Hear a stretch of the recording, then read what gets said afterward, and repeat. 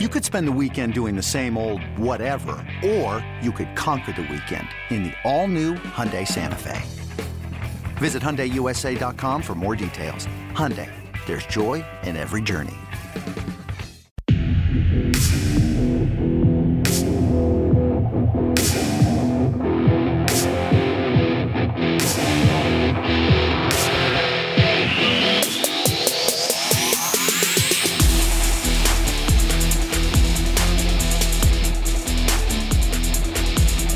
El 2015 en el sistema marinero fue muy positivo para mí, me mantuve saludable, que era lo más importante. Empecé en la clase de fuerte, terminé en AA, hice futuras estrellas, quedé lanzador del año de la organización. Fue un año muy positivo y de lo más bien, gracias a Dios. Seguimos mejorando con la mecánica, que fue muy importante, la acción del brazo, repetir la mecánica, release point de cada picheo, que sea el mismo, y eso me ayudó bastante. Mi perspectiva para el 2016 es la única que tengo, jugué Grandes Ligas. Ahí tuvieron a Edwin Sugar Díaz, quien ahora es parte de la venta relámpago de los Marineros.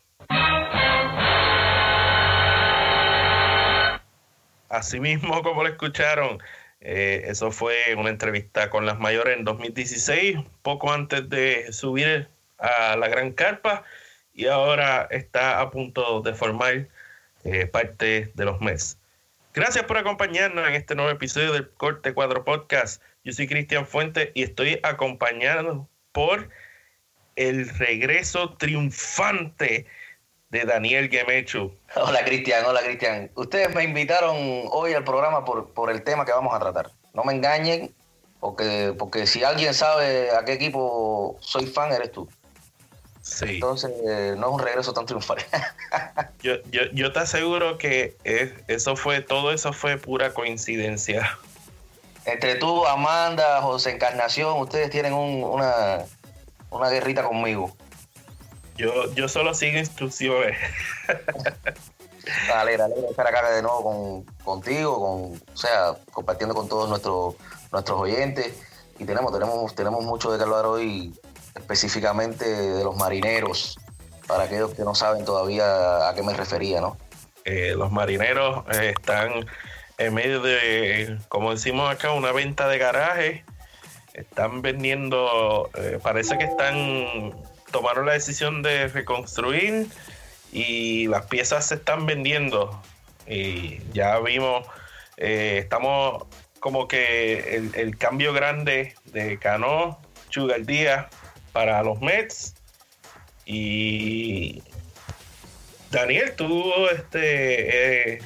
ya te has declarado fanático de los Marineros de manera pública. Tus pensamientos generales. Mira, como dicen acá, it's hard to be a Mariners fan.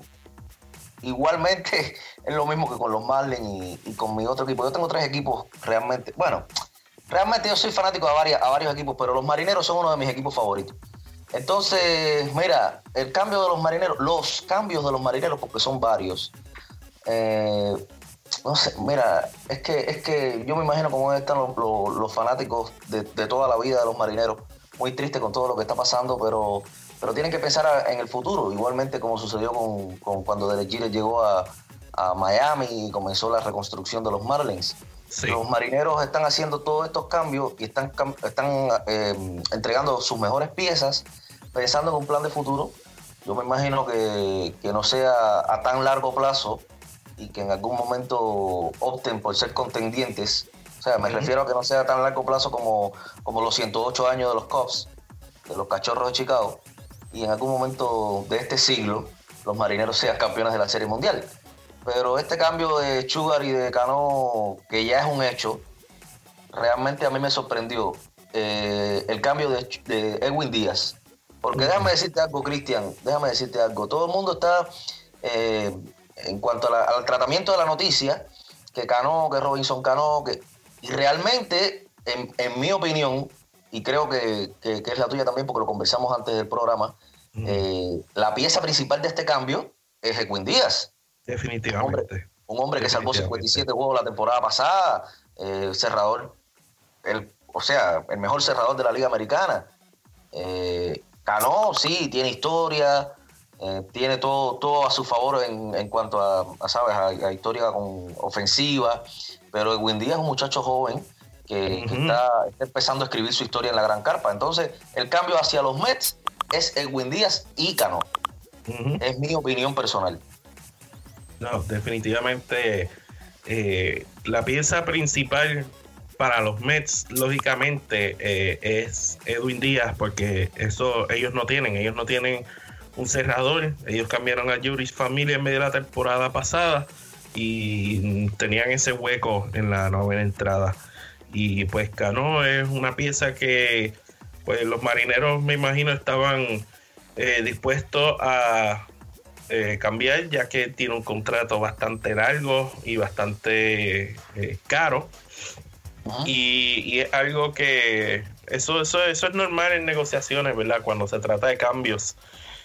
Si tú quieres un jugador, tendrías que probablemente llevarte este otro que tiene un contrato largo. Y así, entonces ellos no son los únicos jugadores que han cambiado. Ellos soltaron a James Paxton, quien fue su as en la temporada pasada, lanzó un no-hitter.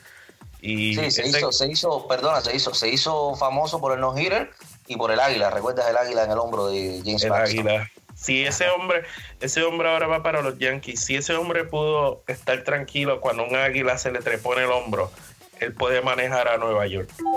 Sí, seguramente. y ese cambio no me molestó no me molestó tanto. No, yo sé que a ti no te molesta ningún cambio que tenga que ver con los Yankees. A mí no me... aquí no vengas a decir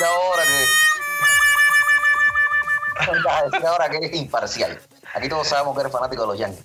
Pero mira, como tú decías, son varios cambios y ayer también se estaba hablando sobre el movimiento de Jan Segura a los Phillies de Filadelfia. Esa es la otra movida. Segura. Ellos están, los Marineros están reconstruyendo todo, pero literal, como dicen los boricuas. El cambio de Cano, mira, yo te voy a decir una cosa. El cambio de Cano, a mí yo estaba esperando un cambio de Cano antes, porque cuando ellos contrataron a Dee Gordon, que se movió desde los Marlins hasta Seattle, Cano, que sucedió lo que sucedió con su suspensión de 80 juegos, etcétera. Cano estaba como que no sabíamos dónde iban a poner a Cano, porque Cano era el segunda base regular de ese equipo y Dee Gordon es un segunda base también. Después, se jugó Dee Gordon en el center field, pero es como que no encaja Cano en todo este movimiento. Aunque te voy a decir algo hoy, es posible que estemos hablando hoy de Dee Gordon y en el próximo podcast estemos hablando de un cambio. No se asusten, no se sorprendan, porque con este tipo de reconstrucciones radicales que están haciendo los Marineros, yo pudiera esperar cualquier cosa. Ya te dije al principio del programa, es duro ser un fan de los Marineros, de los Marlins y de otros equipos. Y volviendo a lo que mencionaste también, el lanzador Colomé también fue intercambiado a los Medias Blancas de Chicago. A los Medias Blancas de Chicago, exacto, fue intercambiado este fin de semana, sí, recuerdo. Ahora, una nota de consuelo para todos los fanáticos de los Marineros que puedo ofrecerles es que ellos no están saliendo muy mal en los cambios, eso te lo puedo admitir, porque si te pones a pensar, ellos adquirieron un zurdo joven, Justice Sheffield, en el cambio de Paxton. Entonces, en el cambio de Edwin Díaz y Cano, se llevaron 2 prospectazos de los Mets, más Jay Bruce, un jugador veterano probado con poder, bateador zurdo, y Anthony Swarzak, un relevista, y un prospecto Bautista que lanza la pelota muy duro, 99, 100 millas. Y en el cambio de Colomé se llevan al receptor Narváez, que ha probado a ser bastante formidable detrás del plato. Así que no es malo perder a todos esos jugadores principales, pero yo pienso que han adquirido bastante de prospectos para sentirse más o menos bien hacia el futuro. Y entonces estamos hablando también de del cambio que están haciendo de Jean Segura, que pasaría a los Phillies. Según reporta nuestro colega John Morosi, que estaría Carlos Santana involucrado en ese cambio, que significaría que él pasaría a los Marineros, Daniel. Sí, Carlos Santana, primera base de los primera base de los Phillies, que estaría pasando a los Marineros en este cambio que hemos hablado sobre, que involucra a Jean Segura. Los Marineros tienen, yo entiendo por qué haría el cambio, ya que puede mover a Rhys Hoskins a primera base, pero entonces los Marineros con Ryan Healy, Vogelbach ahí batallándose la primera, entonces ahora tiene un jugador del calibre de Carlos Santana entrando ahí. Sí, los Phillies le están pasando la bola, como decimos en nuestros países, a los Marineros, porque como recordarás, el año pasado los Phillies tenían también a Justin Bour. Entonces había muchos primeras bases en Filadelfia, hablando sobre Carlos Santana y Justin Bour, los primeras bases Rhys Hoskins, que ahora debe regresar a su posición inicial. Y ahora le están pasando la bola con Carlos Santana, que es un excelente bateador, el dominicano, pero que los Marineros tendrán que buscar la opción de qué hacer con la primera base y con su bateador designado. Quizás Carlos Santana, quizás la idea sea poner a Carlos Santana de bateador designado, fíjate. Definitivamente. Bueno, yo te voy a preguntar algo. ¿En cuántos años tú crees que los Marineros puedan ser contendientes? A ver, para que tú me des un consuelo real. Eso, te diría que hay que ver qué recibirían a cambio de Mitch Haniger y de Dee Gordon, que para mí son las dos piezas que más valor le van a conseguir. Si tú estás diciendo que Mitch Haniger y que Dee Gordon van a ser cambiados. No estoy diciendo que con el general manager de los Marineros.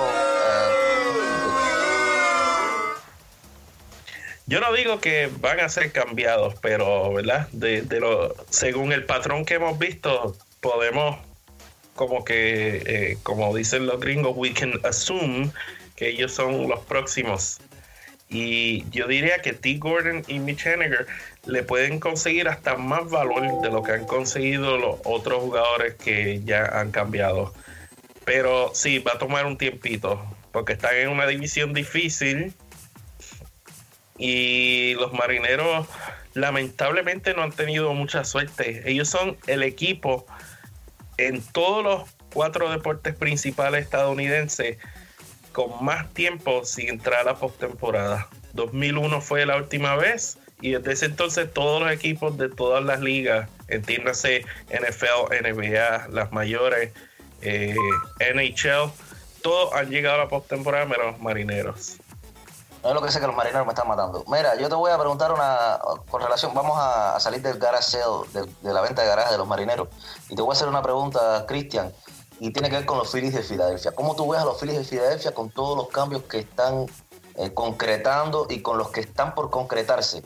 Me refiero, por supuesto, a lo que todos saben que es el boom del mercado de agente libre, que es Bryce Harper y Manny Machado. Pues me preguntaste específicamente por los Phillies, y yo no estoy de todo sorprendido. Este equipo estuvo muy caliente al principio y en el mes de septiembre se apagaron, y yo pienso que Segura sería una muy buena adquisición para ellos y esa no sería lo último, y yo creo que ellos van a ser los líderes, uno de los líderes para Manny Machado, y tiene sentido. Pero la idea sería poner a Machado en tercera, porque si se adquirieron a Segura, entonces Manny Machado tendrá que jugar tercera, porque los dos van a ser regulares, eso es un hecho. Si adquieren a Manny Machado, entonces Manny Machado tendrá que regresar hacia la tercera base. Que recordemos que jugaba tercera en los Orioles y con los Dodgers estaba jugando en el campo corto.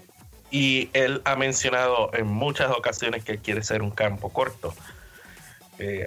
Hay que pensar en eso también, pero yo creo que tiene sentido porque obviamente él mejora el equipo, y la gerencia de los Phillies es una gerencia que proviene de los Orioles, es una gerencia que conoce a Manny Machado, que tienen conexiones con él, y quién sabe, a lo mejor una reunión se puede dar. Y siempre, ¿verdad? Para muchos equipos es si no consigo a Machado o a Harper, pues puedo conseguir al otro. O sea, si a lo mejor Machado no le funciona a los Phillies, pues a lo mejor ellos miran a Harper. Lo que es tan increíble sobre esto es que no sabemos a dónde van. El año pasado, cuando JD Martínez era agente libre, todos teníamos la idea de que él va a terminar en Boston. En algún momento él va a terminar en Boston. Para bien o para mal va a terminar en Boston. Pero con Harper y con Machado como que no tenemos una idea. No. Yo tengo la idea de que Harper se va a quedar en los Nacionales. No sé por qué. No creo que haya un equipo que pueda ofrecerle a Harper lo que los Nacionales le tienen hasta el momento. Y Machado sí va a terminar los Phillies. Es mi predicción. No soy bueno con las predicciones, pero mi predicción es que Machado sí va a los Phillies y que Harper se va a quedar en Washington. Vamos a ver qué pasa.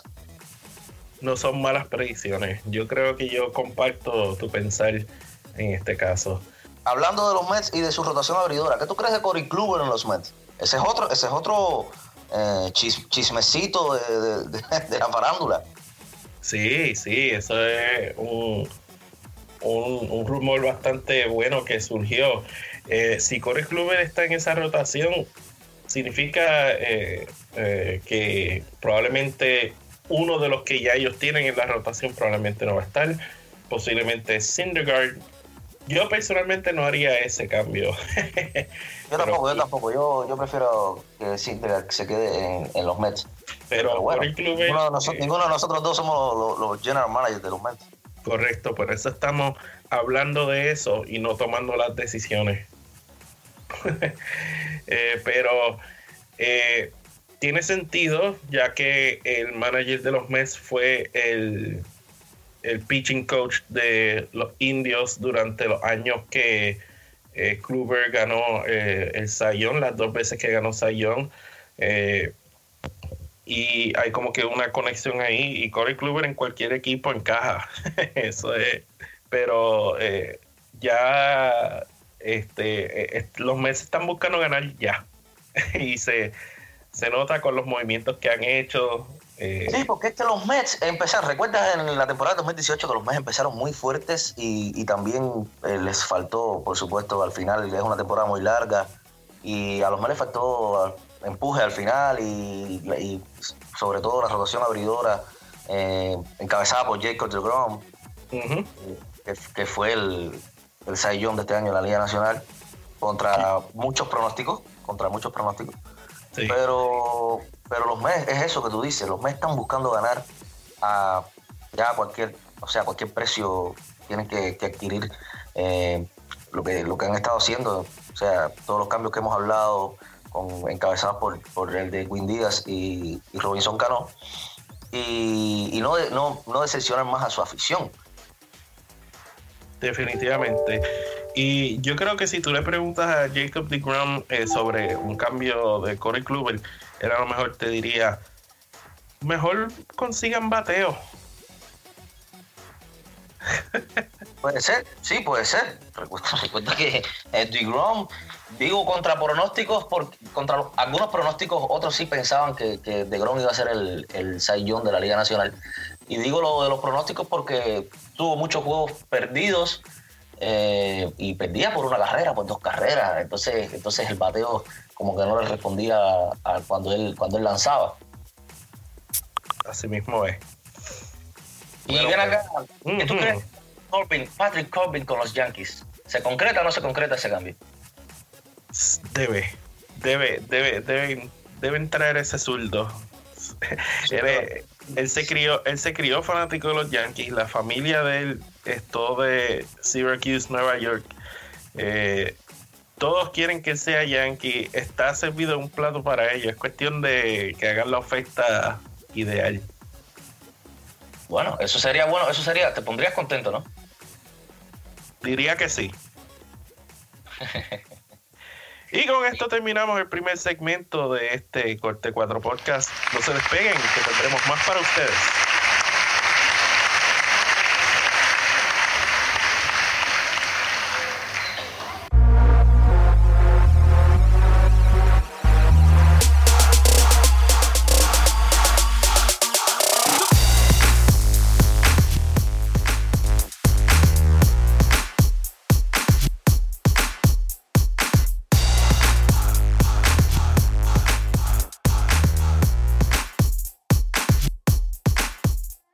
estamos de vuelta en el Corte 4 Podcast.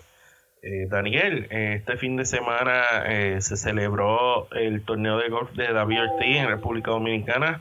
Tuvimos presencia allí, compañeros de las mayores estuvieron allí. Un evento bonito, definitivamente. Es un evento, Cristian, que, bueno, por su carácter caritativo, recordemos que este evento se realiza todos los años para beneficio de niños y niñas con problemas cardíacos. David Ortiz, bueno, contribuyendo con su comunidad, como siempre lo ha hecho Big Papi. Y además, como bien tú dices, se reúnen estrellas del deporte.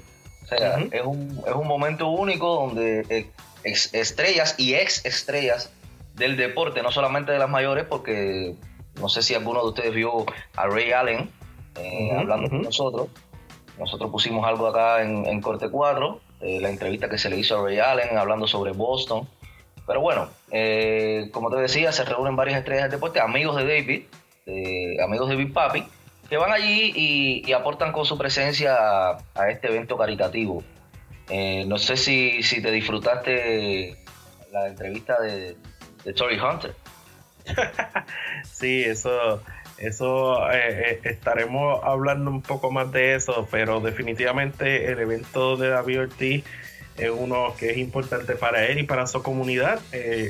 Escuchen aquí lo que David Ortiz habló sobre eso con nosotros en las mayores. Primeramente, un saludo a la fanaticada que sigue las mayores.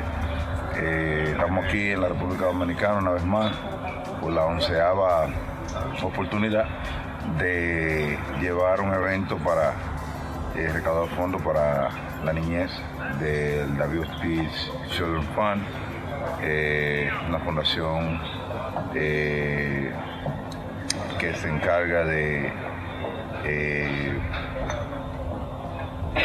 hacerle operaciones de corazón abierto a niños. Hemos hecho más de 700 operaciones a través de los años y gracias a Dios es una fundación que se ha mantenido estable. Y nada, y dándole gracias a todos esos sponsors y celebridades y los mismos fanáticos que todos los años contamos con su presencia y nos ayudan a recaudar fondos para eso. Y ahí tuvieron a Big Papi hablando sobre su evento de golf. Mencionaste, Daniel, hubo muchas figuras conocidas: Ray Allen, Torii Hunter, Gary Sheffield, el recién, probablemente pronto por ser cambiado, Carlos Santana en ese evento. Y otras figuras.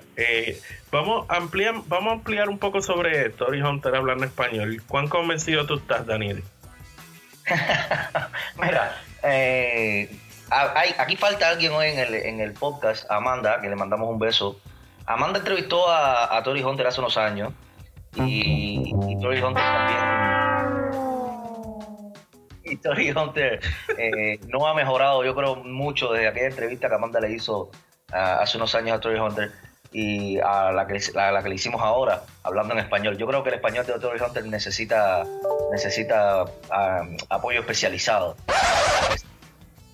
Según una nota que hizo Amanda en nuestro sitio web, corte4.com, Torii Hunter desaprobó la prueba de español, desaprobó el examen de español. Él debería pasarse más con David Ortiz y en República Dominicana a ver si agarra un poco de ese español. No, seguro que sí. De 7 preguntas que le hicimos, aprobó 3 nada más, o sea, pasó 3 preguntas. Me sorprendió lo de Hombre Araña, hasta él mismo le dice. Y tú sabías que yo sabía decir Hombre Araña. ¿Verdad? Y bastante bien que lo hizo, parece que... Lo practicó. Sí, hay que pensar que hubo un poco de ensayo antes de grabar eso. Lo que yo sí sé es que a Torii Hunter le gustan son los mamoncillos, que ustedes le dicen quenepa, ¿verdad? Ajá. Porque Amanda le llevó un mamoncillo en aquella ocasión a Torii Hunter y Torii Hunter se llevó la canasta completa de mamoncillo. Ah, pues mira. Torii Hunter tiene algo de tropical en él. Así es, así caribeño, tiene algo de caribeño en él. Y Una de las figuras que mencionamos anteriormente fue Jesús Aguilar de los Cerveceros de Milwaukee, que tuvo una gran temporada, fue una parte muy importante del equipo, y pues nuestro compañero Joshua Vázquez tuvo la oportunidad de conversar con él. Escuchen.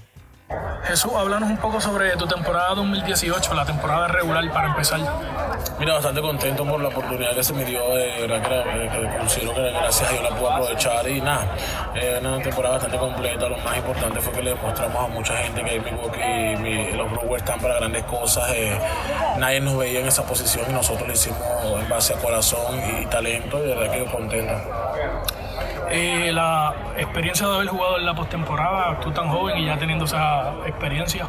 Mira, sí, bastante contento. Yo creo que es algo que nunca lo había vivido, verdad que las personas o el público se mete en cada jugada, cada picheo, una bendición de Dios. Mi familia estuvo allí también viendo ese tipo de cosas. Yo creo que fue un sacrificio que valió la pena. ¿Con cuál jugador de los Brewers te llevó más? Mira, no, con mucho. Yo creo que, mira, ya está Junior Guerra, que es uno de los que más me llevo, con los americanos también. Yo creo que yo soy una de las personas más carismáticas que me apoyan con todas las personas. Estar ahí en los Brewers, que tienen tantos jugadores venezolanos, ¿qué significa eso para ti? Mira, bastante contento. Yo creo que el venezolano está creciendo, la cama de los venezolanos en Grandes Ligas va a estar creciendo, y Milwaukee ha sido una de las organizaciones que le ha dado pues ese apoyo. De verdad que es algo prácticamente como si estuviera jugando invierno, ¿no? Pero de verdad que bastante contento y agradecido porque estamos muchos venezolanos ahí. Suéltala. Estar aquí en República Dominicana en este torneo de David Ortiz, ¿qué significa para ti? Mira, bastante contento, primeramente agradecido con Dios y David por la invitación. De verdad que es un torneo que ayuda a muchos niños con sus dificultades, y bueno, yo ser parte de esto y contribuir con esa causa me hace ser lleno de bendición, me hace estar lleno de bendición, y pues espero que se repita muchos años más para poder contribuir con la causa de David. Por último, Jesús, un mensaje que le quieras enviar a todas las personas que te están escuchando en el Corte 4 Podcast. Mira, le mando un saludo muy especial a toda mi gente que me está sintonizando. Le mando muchas bendiciones y espero que tengan una feliz Navidad, pues, y que sigan la página y nos sigan apoyando. Y ahí está. Ahí disfrutaron de Jesús Aguilar. Oye, Daniel, quiero volver a lo que estaba hablando hace poco sobre Santana, que estuvo en el evento Carlos Santana, que él está a punto de ser intercambiado. Y otro jugador que estuvo en República Dominicana y será intercambiado fue Robinson Cano, que estuvo presente en la boda como padrino de Eduardo Núñez. Mira, yo no sé cómo, yo no sé, es simpático esto que estamos hablando, porque ya te digo, yo no soy pelotero ni deportista, por eso me dedico a hablar de ello, pero no sé cómo se siente un deportista de alto rendimiento, como en el caso de Cano, de Carlos Santana, si están en el medio de conversaciones para ser cambiados a otros equipos. Si fuera yo, mira, yo no saldría ni de mi casa. Porque la presión, el nerviosismo, el para dónde voy. Y nada, Cano estaba allí siendo el padrino de la boda de Eduardo Núñez, recientemente coronado campeón de la serie mundial de las mayores con los Medias Rojas de Boston. Por lo tanto, obtuvo su segundo anillo, igual que hace tiempo atrás lo obtuvo Cristian Vázquez, su segundo anillo en 2018. Y Cano estaba allí, se presentó como padrino de la boda, y como bien tú dices, también estaba en casa de campo, o sea, allí con David Ortiz, estaba Carlos Santana, del cual también están las noticias de que ha sido cambiado a los Marineros. ¿Cómo funciona esto? Y es como bien tú dices, a lo mejor uno no sabe qué hacer, ¿verdad? Si eres un atleta que está siendo negociado un cambio, y a veces si se da el cambio tienes que soltar lo que estás haciendo para irte a hacer una prueba física. Si tienes una cláusula de vetar cambio en el contrato, ellos tienen que llamarte y preguntar y confirmar que has como que cedido eso. Es mucho, como decimos acá, es mucho revolú. Sí, no, es el caso de Cano. Eso que tú estás diciendo es el caso de Cano. Yo estoy seguro que Cano tuvo un fin de semana bien complicado, con relación a esto mismo que tú mencionas y siendo el padrino de la boda de Eduardo Núñez. Solamente esas son una de las muchas cosas que pasan en los tiempos muertos de la temporada. Cada jugador, cada persona tiene su vida normal y pues cosas del negocio pues causan que los tiempos sean más extraños. Como mencionaste, Cano debió haber tenido un fin de semana bien extraño y pues fue un exitoso torneo de golf de David Ortiz para los niños cardíacos. Es bueno ver que una figura tan grande como Big Papi dé para atrás a su comunidad, y eso es algo que es refrescante siempre ver. Sí, además Big Papi como todos saben, es un pelotero muy extrovertido y conversó con nosotros también sobre las posibilidades de fundar una compañía de música. No sé si viste la entrevista. Flow 34. Pero fíjate, tengo que decir algo y bueno, y ojalá y Big Papi alguien le dijera lo que estamos diciendo acá en el podcast. Big Papi hizo trampa, porque Big Papi le preguntamos que a qué pelotero le ve condiciones para ser músico, y dijo la melaza. Eso es un abuso de Big Papi. No. Big Papi tiene que ser alguien que no lo haga profesionalmente, brother. Tiene que ser, no sé, dime, no sé, Eduardo Núñez, dime Cano, pero no me digas la melaza, porque eso es... pero la melaza tiene talento. No, sí, tiene talento y lo hace bien. Es como decir su otro hobby, además del béisbol, que lo hace profesionalmente también. Pero José Reyes tiene una compañía de música, hace música profesionalmente, no es un pelotero que, digamos, va allí y hace un karaoke y canta y todo el mundo se sorprende. No, eso es trampa. ¿Sabes lo que tiene que hacer David Ortiz para firmar talento en su futura casa disquera? Él debería buscar el cantante del año en Corte 4, que en las premiaciones de Corte 4, y buscar a Javier Báez, que fue el que ganó eso. Puede ver su video como una audición. No, yo le digo que contrate a Fernando Rodney. Yeah. Que haga un remix de Que Llegó el Pavo. Muy bueno eso. Y antes de terminar, queremos mencionar un poco sobre la boleta del Salón de la Fama. Siempre estamos pendientes a eso. Hasta ahora se han hecho públicas, ¿qué, Daniel? 14, 15 boletas, algo así. Y hasta ahora Edgar Martínez y Mariano Rivera tienen 100% de esos votos, que eso sirve bien para nosotros los latinoamericanos. Y pues hay muchas posibilidades. Muy temprano en la carrera, pero se ve bien en el principio. Mira, Edgar Martínez y Mariano tienen caminos diferentes, en su opción por estar en el Salón de la Fama de Cooperstown. Me refiero a que Edgar es el último año que está en la boleta, y quizás esa sea una de las principales razones por las cuales de las 14 boletas está en el 100%, además de su excelente carrera. Ayer estuve viendo unas palabras de Randy Johnson, el estelar zurdo de acá de las mayores, diciendo que entre todos los peloteros a los que se enfrentó, Edgar Martínez había sido el más difícil y un pelotero natural, un bateador natural, y que él cree que debe estar por derecho propio en el Salón de la Fama. Me refiero a eso, y bueno, Mariano Rivera, lo opuesto, en el sentido de que Mariano debe estar por votación unánime en el Salón de la Fama en su primer año en la boleta. A eso me refiero con que son dos caminos diferentes. Pero yo creo que los dos van a entrar al Salón de la Fama este año. Esa es mi predicción también. Fácil la predicción. Se ve muy probable esa posibilidad. Y con esto hemos terminado el Corte 4 Podcast. No se olviden de seguirnos @Corte 4 en Twitter, y no se olviden seguir Las Mayores en Facebook, Twitter y en Instagram. Por Daniel Gemecho, y yo soy Cristian Fuentes. No se olviden sintonizarnos en la próxima, aquí en el Corte 4 Podcast.